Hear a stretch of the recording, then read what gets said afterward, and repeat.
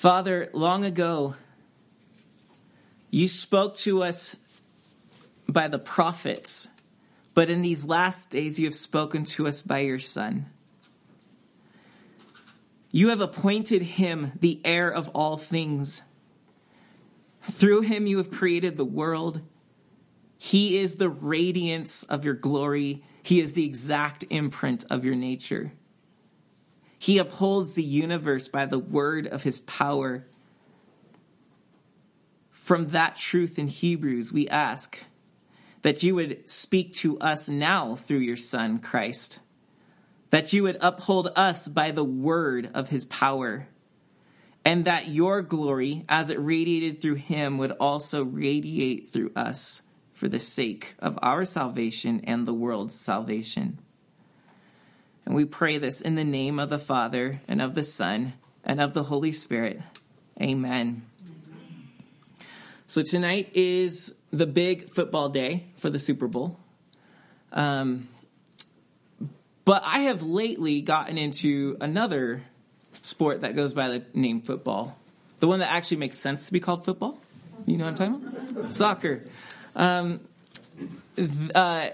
So tonight we have the Super Bowl for the NFL, the National Football League. But I have been following this year, Brittany and I recently, the English Premier League. Real soccer is considered the highest league in all soccer. It's pretty high up there.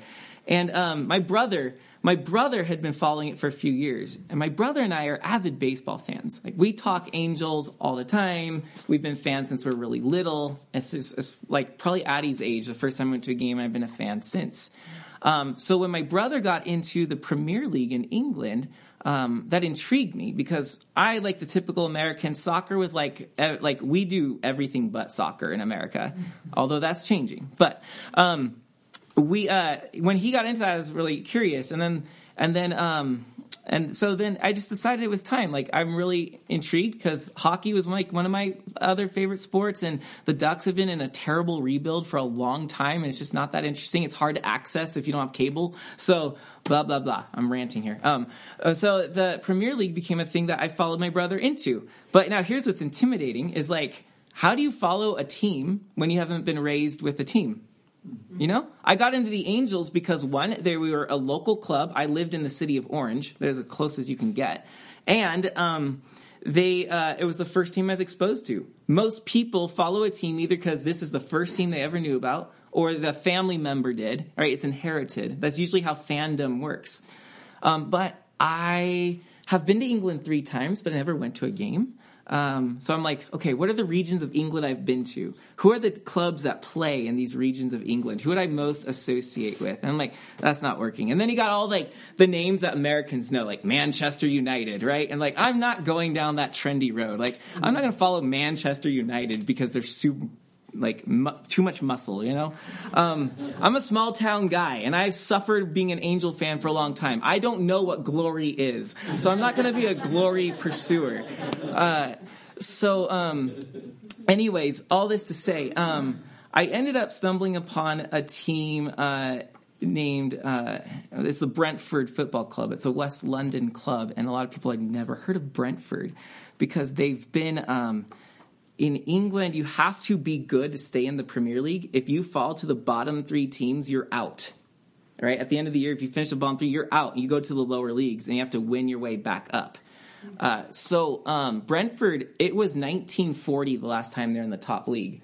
And so 2 years ago, they regained status. It took them like a long time to build up. They were like down the 4th league. They had to work all the way up to the top league. And the story intrigued me. Like, a lot of work ethic, doing things the right way, the hard way. You don't have money, you're a really small club, and climbing your way up.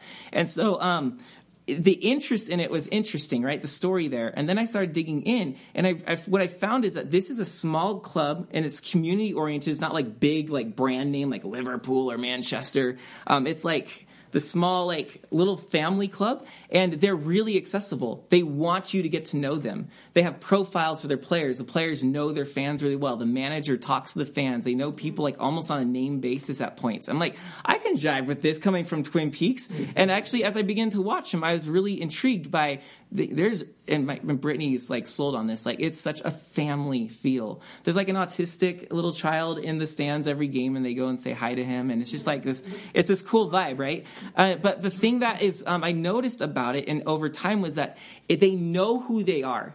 They're small, and they're excited to be where they are, and they want you in. They're friendly. They're not indifferent to you. They appreciate anyone who's interested in them, and they want to help you understand and get to know them. And I thought that openness and that invitation was so unknown to me as an American. We know our sports teams, and like everyone just like, you just kind of, I don't know, it's just very different. And don't worry, this is going somewhere. Okay? There's a point to this. I think you know me by now, okay? So you can trust that. But I stumbled upon this quote because I was reading about somebody from Chicago who also stumbled upon the unknown Brentford Bees in England. And here's what he said. Here was part of his story. He said, one of the things that drew me to the Brentford Football Club was it was the family values that the club has. Every time I came over to their park, I felt welcome, and I met new people, and they were excited to have fans from across the pond over to watch a game. Just like this enthusiasm for, we want to grow, and we want people in our family, not just for your money, but because we're a family. Okay, so put that bookmark in there. Some of you also know who've heard my story. I shared my testimony maybe a year ago that after fellowship asked me to do this. And so some of you might know, like, I have visited an Eastern Orthodox church maybe 3 years ago. It was the first time I visited it. And it changed me. And I've visited every now and then, maybe 4 times a year I'll go back. And what I've noticed every single time I go, I'm not frequent, and I stick out, and they all know I'm a Calvary Chapel pastor. But what sticks out every time is they remember my name, they are genuinely happy to see me there, and they do not hesitate to explain any questions I have or to show me around and teach me different things about what is going on in the Orthodox Church. So I've always been intrigued by this warmness.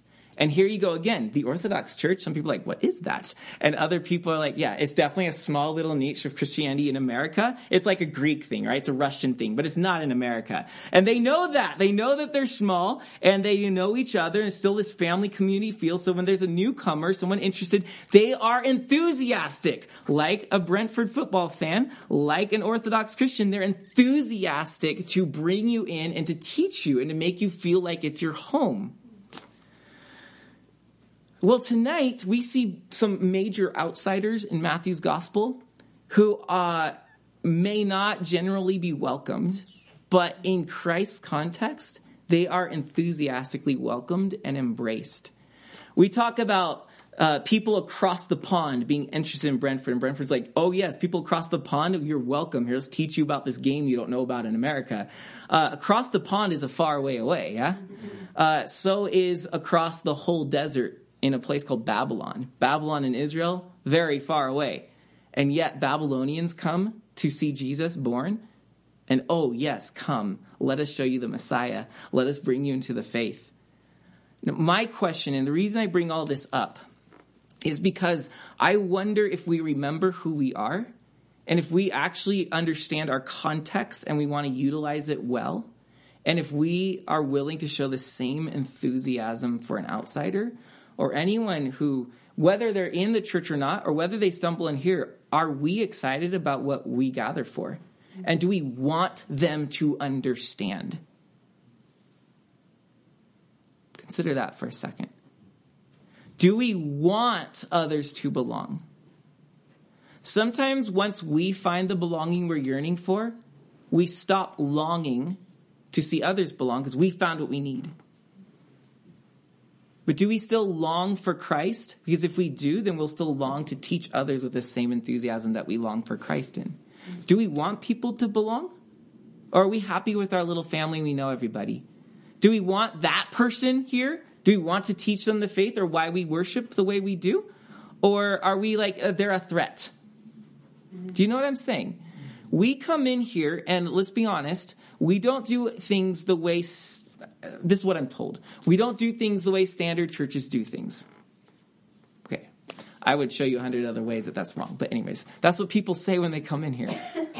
Okay, so do we let people walk in confused and go away saying, I don't get it? Or are we enthusiastic to teach people the way of robust worship? Are we enthusiastic to teach people union in Christ is what matters more than just being a good person? Are we enthusiastic about the things we're learning? Do we want to have the family grow? I ask these things because when the Magi came to Jerusalem, Jerusalem was not excited. They were troubled. And I fear that sometimes if we don't pay attention to this, we can be troubled too by people who aren't like us or aren't where we are. Let's welcome trouble. And let's welcome. People don't change until they know they belong, because that's what they're looking for first. People aren't looking for behavioral change. They're looking to be welcomed. They want to know that this is a people I can be myself with. I can share my struggles and get help. And that's the beginning, is belonging. But we have to, I'm kind of getting ahead of myself. So belonging. All right. So Matthew 2, let's read it so we can see with fresh eyes what's happening here. Matthew 2 verse 1. Now after Jesus was born in Bethlehem of Judea, in the days of Herod the king, behold, wise men from the east came to Jerusalem, saying, "Where is he who has been born King of the Jews? For we saw his star when it rose and have come to worship him." Now when Herod the king heard this, he was troubled, and all Jerusalem with him. That's the part that intrigues me. Jerusalem's troubled too. And assembling all the chief priests and scribes, he inquired of them where the Christ was to be born. They told him, "In Bethlehem of Judea, for so it is written by the prophet, and you, O Bethlehem, in the land of Judah, are by no means least among the rulers of Judah, for from you shall come a ruler who will shepherd my people Israel." Then Herod summoned the wise men secretly and ascertained from them what time the star had appeared. Now notice, this is intriguing. Herod doesn't seem to have noticed any star. You notice that? When did this thing appear? No one else in Jerusalem was asking, why has this thing appeared? And then the wise men talk about it. When did this appear? This raises some questions, doesn't it? In verse 8, he sent them to Bethlehem, saying, "Go and search diligently for the child, and when you have found him, bring me word that I too may come and worship him." After listening to the king, they went on their way. And behold, the star that they had seen when it rose went before them until it came to rest over the place where the child was. When they saw the star, they rejoiced exceedingly with great joy. And going into the house, they saw the child with Mary and his mother, and they fell down and worshipped him. Then, opening their treasures, they offered him gifts, gold and frankincense and myrrh. And being warned in a dream not to return to Herod, they departed to their own country by another way. The wise men, as the English Standard Version puts it. I think a lot of other translations put wise men. The older ones put magi. It makes us think of magic, and that's not far from the point. Magi is actually a transliteration from the Greek. That means they didn't really bother to translate it. They just kind of took the Greek letters and put them in the English form. Because the Greek word for wise men or magi is magos. Now, what is a magos? Not only is it a terrible sounding word, you magus, but it was a Babylonian loan word. A magos was a Babylonian word that was borrowed in the Greek language, and it referred to people in Babylon who were either priests or astrologers or interpreters of dreams or sorcerers even, or people who taught wisdom to other people. So you can see where the word wise men just kind of made it real nice. But the problem with wise men is it makes us honor them so much. Wise men, wow, they sound so cool. That's not how a Jew would have seen a magus. Not a wise man, but a terrifying pagan who, in fact, might have been practicing sorcery. Here's another example. Balaam, in Numbers chapter 24, was hired to curse Israel because the Moabites were concerned that Israel is going to come and just annihilate them on the way into the promised land. So Balaam is hired to curse them. Balaam could have very well been of the same class of people that were in all the kingdoms, a Magos. Whether he was or not is beside the point. And we'll talk about him in just a second. But that was an Old Testament version where we might have seen a Magos. But then in Acts, in the New Testament, Magos were never spoke highly of. We see a specific Magos show up in Acts 13. His name is, depending on your translation, some have him named Bar Jesus or Elymas. And in Acts 13, he's going around basically blaspheming. And Acts 13 actually calls him a Jewish false prophet. So how does the New Testament see a Magos? They see them as a false prophet. Someone who's standing in the way of the true God. Now, Frederick Dale Bruner, very helpfully, again, we talked about him during the virgin birth message. I had some not so high things to say about him at that time. But I do like how he put a Magos in this instance. He said that Magi were officially considered people who looked and taught others to look to... I'm sorry, let me start over. I think I lost my place. Magi were officially considered people who looked and taught others to look to beggarly creatures rather than to the Creator and his Torah for guidance.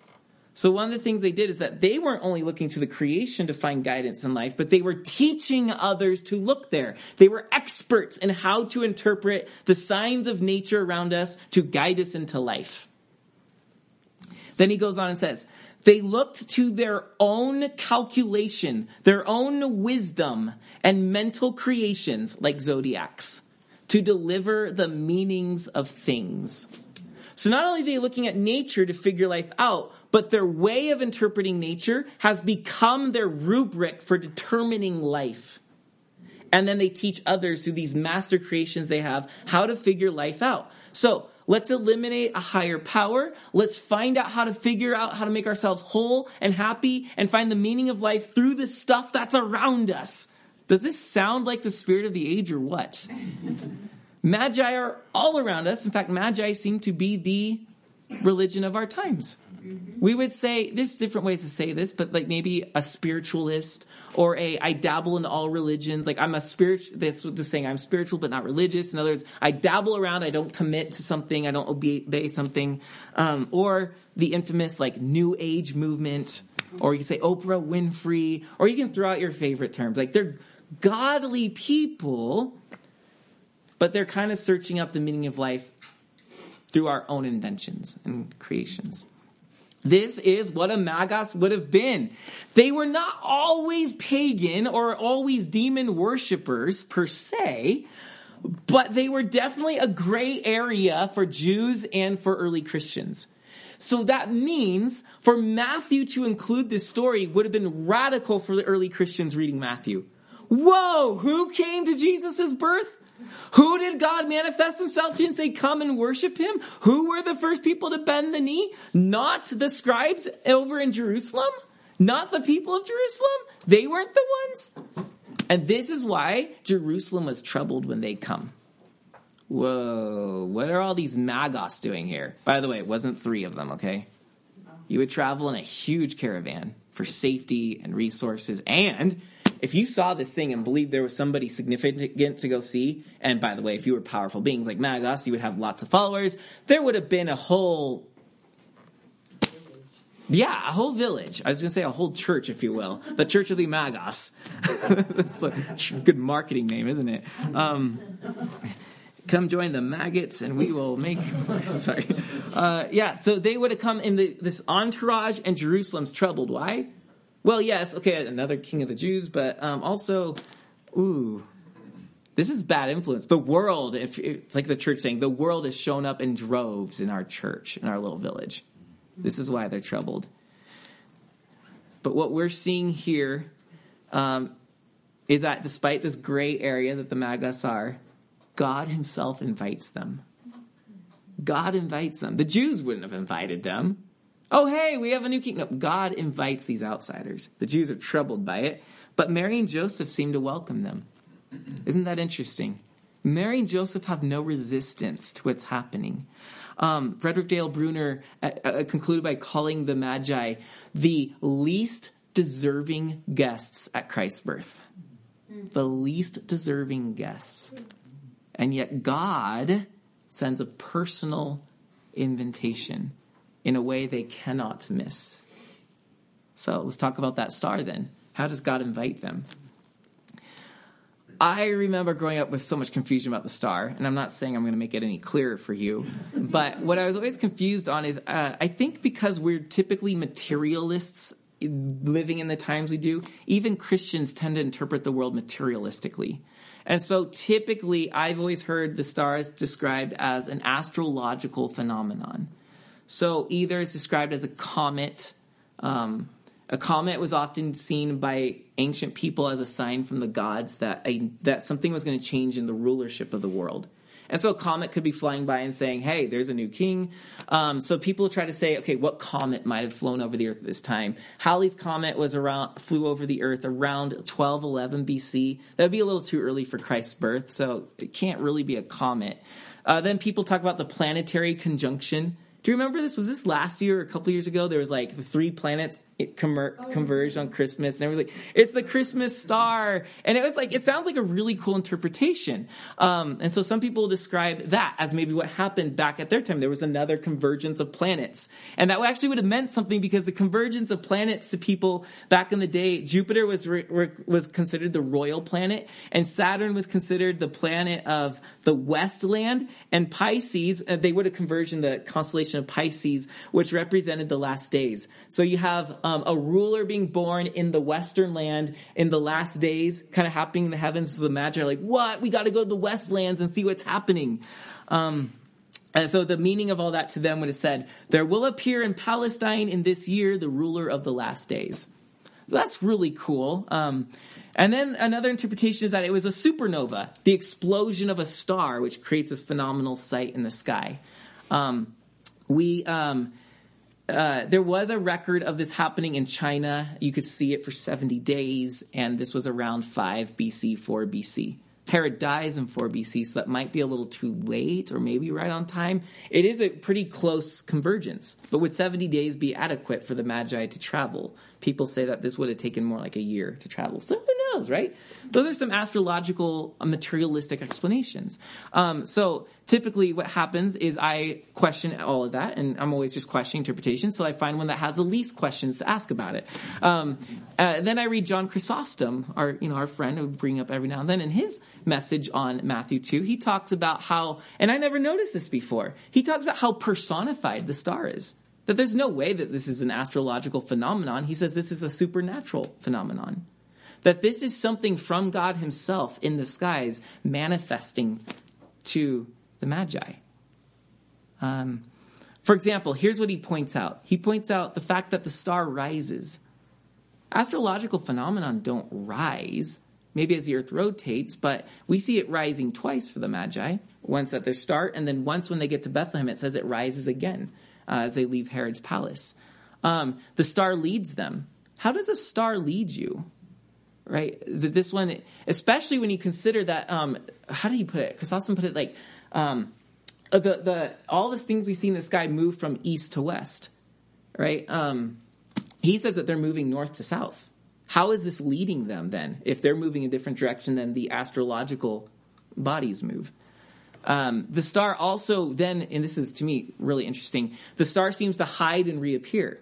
Maybe this is how Herod never sees it. It only appears to the Magi because it's uniquely leading them. It's not an astrological sight. It's leading them personally. And then when they get to Herod's palace, Herod doesn't see it because it's ducked out of sight. And then when they come out, remember it says they saw the star and they shouted for joy. It's like almost like it reappeared. It's a hint, but But I thought most interestingly is that the star then rested over the place where Jesus was. Now, you can say, okay, a star led us to Bethlehem, but then that star up high in the sky can never reveal to you which house in Bethlehem the child is in. So this seems to be where the star is much more personified and actually leads them to a direct house. And so I think that this is more of a supernatural phenomenon, maybe an actual angel, maybe it's the Holy Spirit radiating glory before them because it's the Spirit who leads us to Christ. And then notice the star is gone. Where does the star go? What if the star actually dwells within the Magi after this? I mean, it's just something throughout there because the Spirit leads us to Christ and the Spirit dwells within us when we find Christ. Because notice that then they are shown not to go back to Herod, not through an external sign. God speaks to them internally through a dream. Mm-hmm. So, I don't know, some things to think about. But what all that's cool is that what it reminds us is that God is not distant from us. He doesn't have to sort of like from a distance just make natural things happen to kind of guide us. He can actually penetrate our world. He can manifest himself to us to lead us where we need to be. And that he's nearer to us than we think. And that if he's nearer to us than we think, then shouldn't we understand that outsiders are nearer to Christ than we think? That maybe they're not too far gone. That crossing a vast wilderness, or the pond, if you will, is not really that hard for God to lead people through.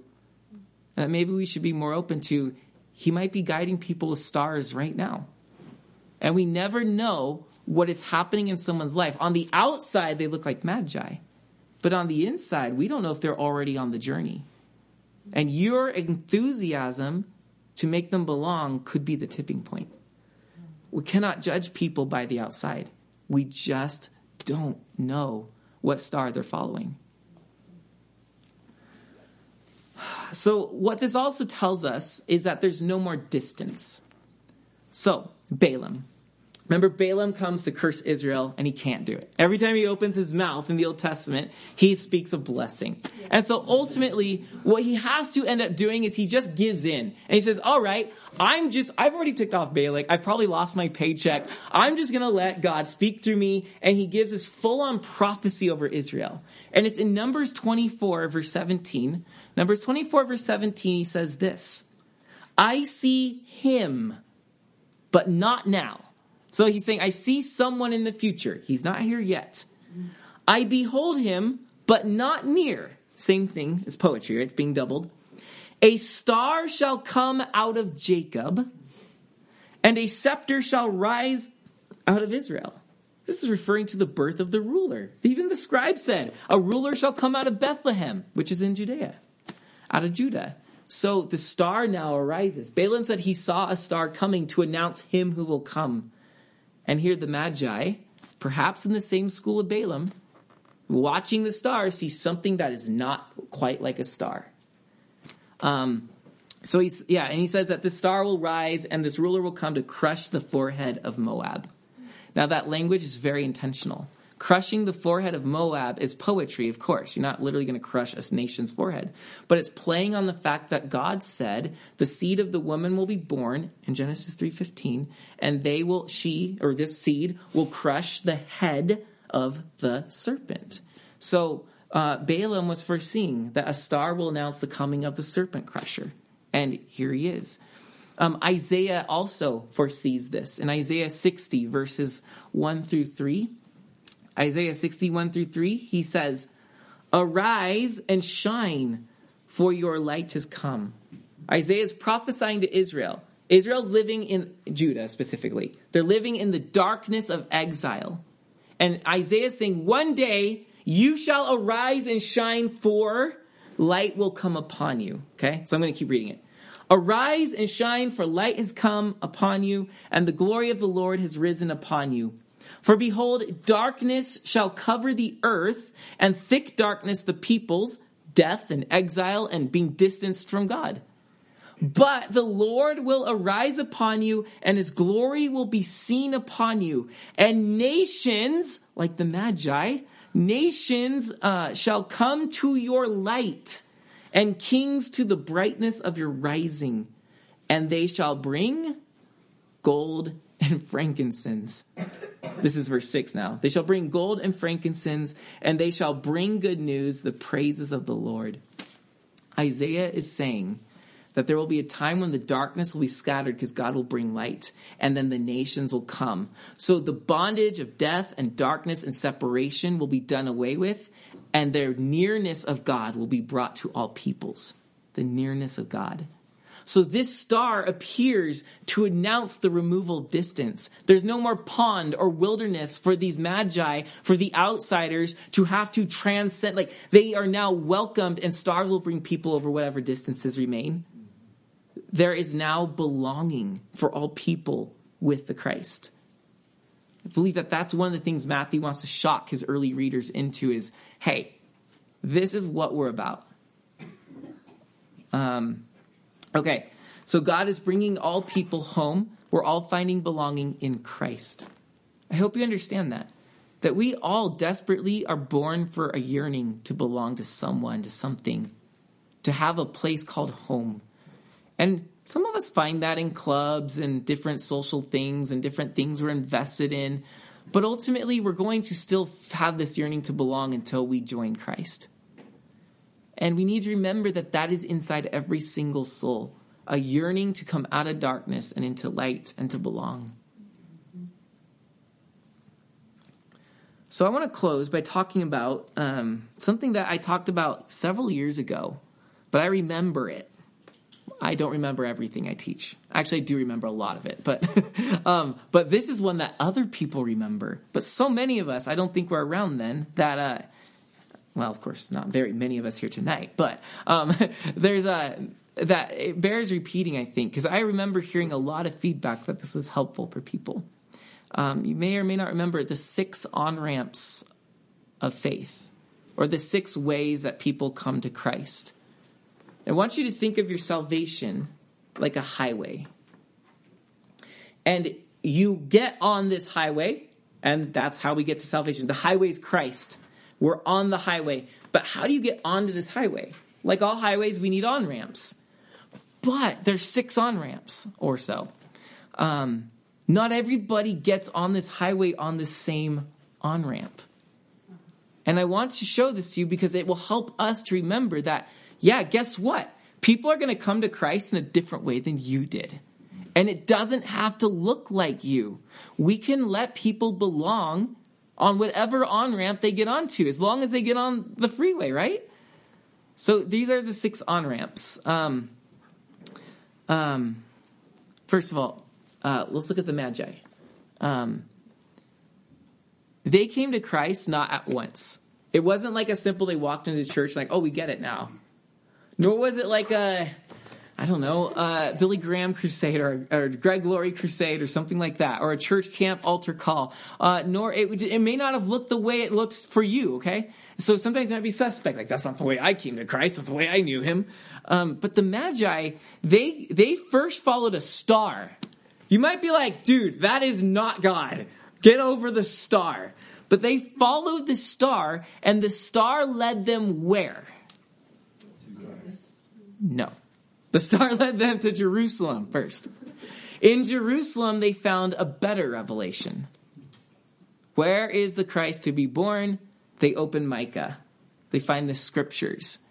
The scriptures tell them Bethlehem. And then the star confirmed it, yeah? They follow a star. They hear scripture, which produces a worship of Christ. They follow a star, they hear scripture, they worship Christ. Sometimes this is how it works in our lives if we work it backwards. We don't always find Christ with a bolt of lightning. Now, Martin Luther kind of did, literally, get struck by lightning and say, I'm yours, God. But that's not normal. Usually there's a process. There's an on-ramp of some sort. So here they are. First, some people... So these, like, if you will, like 6 different stars, 6 different on-ramps. Some people just believe. They just believe. You know those people. You look at them and you feel like they're super believers and you're not a super believer. And they just have it and you don't, and you feel like that's really lame. And you compare yourself to these people. They seem to believe since they were born. They have no problem believing. They've never doubted God. Belief comes easy for them. Okay, so that's one on-ramp. These people, however, can be very judgmental of other people. You're not getting it together fast enough. Or these outsiders, can you believe that people actually buy into this Oprah stuff? That might be their first on-ramp, by the way. You can be judgmental. But on the plus side, these are people who are very aware of God too. They help us to see God in everyday life because they've been living this every day. So that's the first on-ramp, is unbelief. It's belief. And your on-ramp is very early, and you're on this road for a long time. The second on-ramp's a little further down, and it's the on-ramp of independence. You're that person who cannot listen to anyone else. You've got to figure this out yourself. So you're that John Wayne, that good old American Western spirit cowboy that's like, I can do this. So you avoid structure at all costs. The problem is you're usually very judgmental of the church. You never have anything good to say about the church.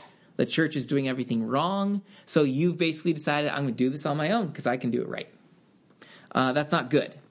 But the benefit of people like this, if they can actually come to Christ and join the church and be okay with the church, what they can do is they can empower the church to let the people be empowered.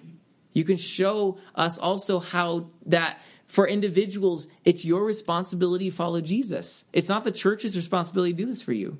Because believe it or not, a lot of people look to their pastor to believe for them. They look to the church to kind of be their salvation. But we're actually called to come to Christ ourselves. So an independent on-ramp can teach us that. The third on-ramp, or the third star, if you will, is disbelief. Oh man, we're full of this in our culture. This is like the agnostic, who's like, yeah, God might be real and God might not be real. There's really no way to prove it, so I'm sitting tight on, I don't know. The disbeliever, the problem with them is that they can reduce God to a concept. And if you can't grasp the concept, then you can't grasp God. But if they can get to the point of moving past their intellect and receiving God and joining the church, then their great gift to us is that they will teach us, stop feeding people easy answers. Why did this happen? Just because God's God and God does everything good. And it's like, sometimes people that are suffering need to be suffered with. Stop giving easy answers. Stop saying, well, God is true because, and you got some like weird bogus, like you remember there's the creation evolution debate, and the creationist, all he would ever do is quote the Bible to prove God. It's like, yeah, but most people don't believe the Bible. Mm-hmm. Like these are cop-out answers, and the third on-ramp will continually to push us to say, look, that doesn't work for people that don't believe the Bible. The fourth on-ramp, the fourth star, is the prodigal. This is the person who was maybe on the highway a long time ago, but somewhere in life they saw the billboard for biggest hole on earth. And like, I want to go see the biggest hole on earth. So you get off the highway and you go see it. And that leads to another thing. Whoa, space aliens touched down on this mountain. And it's like, I got to stop for a date shake. And there's all these, like, the first in and out. And, like, all these things got to stop at. And before they know it, years have gone by of them doing some, like, sightseeing. And then they're like, oh, I should get back. The highway. I should get back on that. And the problem with them is that they come back on the freeway with a lot of baggage. Their car is loaded with trinkets and souvenirs that they've collected on all their sightseeings. And that can be a bit of a problem, right? You're carrying a lot of the past with you, and things are cluttered, and you can't find the map underneath all of the wrappers from the very In-N-Out tour you did. I don't know what you're doing, but they're also a benefit when they find Christ and when they belong to a church. They bring benefit because they grow us deeper roots. They realize where the roots weren't deep enough in their youth and why we're losing young people in the church. And they can say, look, this is what happened to me. Let's dig deeper and find more meaningful ways to keep people seeing that Christ is real and that church isn't just a game. Right? They bring value. The fifth on-ramp, or the fifth star, is the one of exploration. The explorer. This is like your new age person who may eventually find Christ, but they're like, I want to dabble in everything. Buddhism has something to offer. I've heard good things about Nirvana and Krishna, and I'm a guru about every personality system because I can find my true self. And I watch Oprah Super Soul Sunday every single week, and I've read they're just dabbling in all the religions, right? And because they're samplers of spirituality. And they never really want to settle in one camp. They want to kind of curate for themselves the best faith possible. And that's the downside of the explorer. It's like they're curators of God. They want to create their own individual religion I love the Christian tradition of contemplation, but Buddhism has a really good way of talking about like emptying yourself. And then there's no, I'm not really good because I don't dabble in these things, but I love the fasting concepts of Islam and Ramadan. So I want to practice that, and you're just kind of grabbing the best bits, but never committing to either of these religions, right? So then what you end up getting is a God in your pocket kind of thing, a customized God that you can pull out and hit the right app that you need at the right time. But when these people find Christ and commit themselves to Christ alone, when they belong to the true church of Christ, they're powerful because what they bring to us is precise communication. They're really good at reaching people where they are because they've been everywhere, right? They know how to bring that person who's interested in meditation is looked to Buddhism for that and said, did you know that the church has 2,000 years of actually better meditation? And it goes further back in the Psalms. Did you know that this is what we do? And they can reach people because they've been in those places. They understand how to communicate in that way. So that's a tremendous gift to the church. And then the sixth and final on-ramp or star, they come on very late in the game, right? They come on toward the end of the road, but they make it, is the on-ramp of confusion. This is the person who desperately wants to believe, but desperately doesn't want to believe because at the end of the day, they are terrified of it. They want it so bad, but they want nothing to do with it. And it's a super confusion. It's almost maybe there's some psychological things have happened in their childhood or something. I don't know, but there's this love-hate thing. And so they can't quite commit. And the bad side of this path is that often you can give up in despair. You're like, bless you. I went to church for 3 years and I never got it. The pastor never convinced me. The people never helped me believe. And you just kind of externalize all that and just in despair give up. But when this person can come to Christ, receive Christ, and belong to the church, they bring a tremendous gift in that they become the most confident because they went through the darkest valleys of doubt. And they have this light and radiance, and they can help people through their trying moments and say, it's okay, sister, I got your hand. We'll make it. Now, we bring up these 6 stars that people follow, or these 6 on-ramps that we get onto faith with, because I want to point out that you might see someone in the church they don't belong. Well, maybe they're just too far in the right lane. You've been in the carpool lane for a long time. And they just got on the on-ramp of Numbers 5 or something, and it just looks like they don't belong yet. Maybe because they're just driving a different make than you're driving, right? But we need to understand that they're a tremendous gift to the church. The different ways we get into Christ bring tremendous blessings. And if we are willing to open our arms and say, you're welcome here, you belong as you are, and trusting that the process of worship transforms us, we can see a tremendously diverse and gifted church.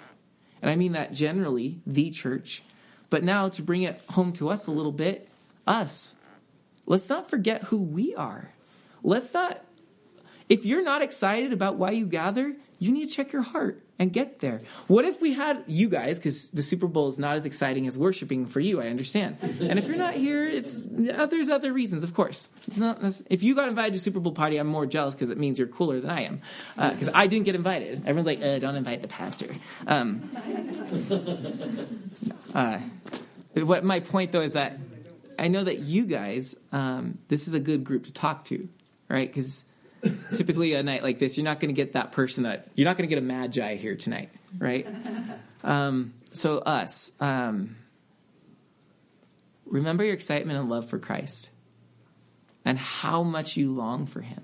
And if you've kind of lost that longing, maybe it's because you found belonging somewhere else. remember where you really belong and allow the light that he puts in us to make you a star. Your enthusiasm emanating. Just think about the things you get into and you want people to see that really cool movie you saw. You finally saw whatever's trendy, one of those Marvel movies and everyone marvels about. And everyone's like, you got to see this. I hear this all the time with teenagers. You got to see this. There's an enthusiasm that wants to bring people in. Is your enthusiasm in this church? Do you want to bring people in? I don't care if they're maggots. Because you know what happened?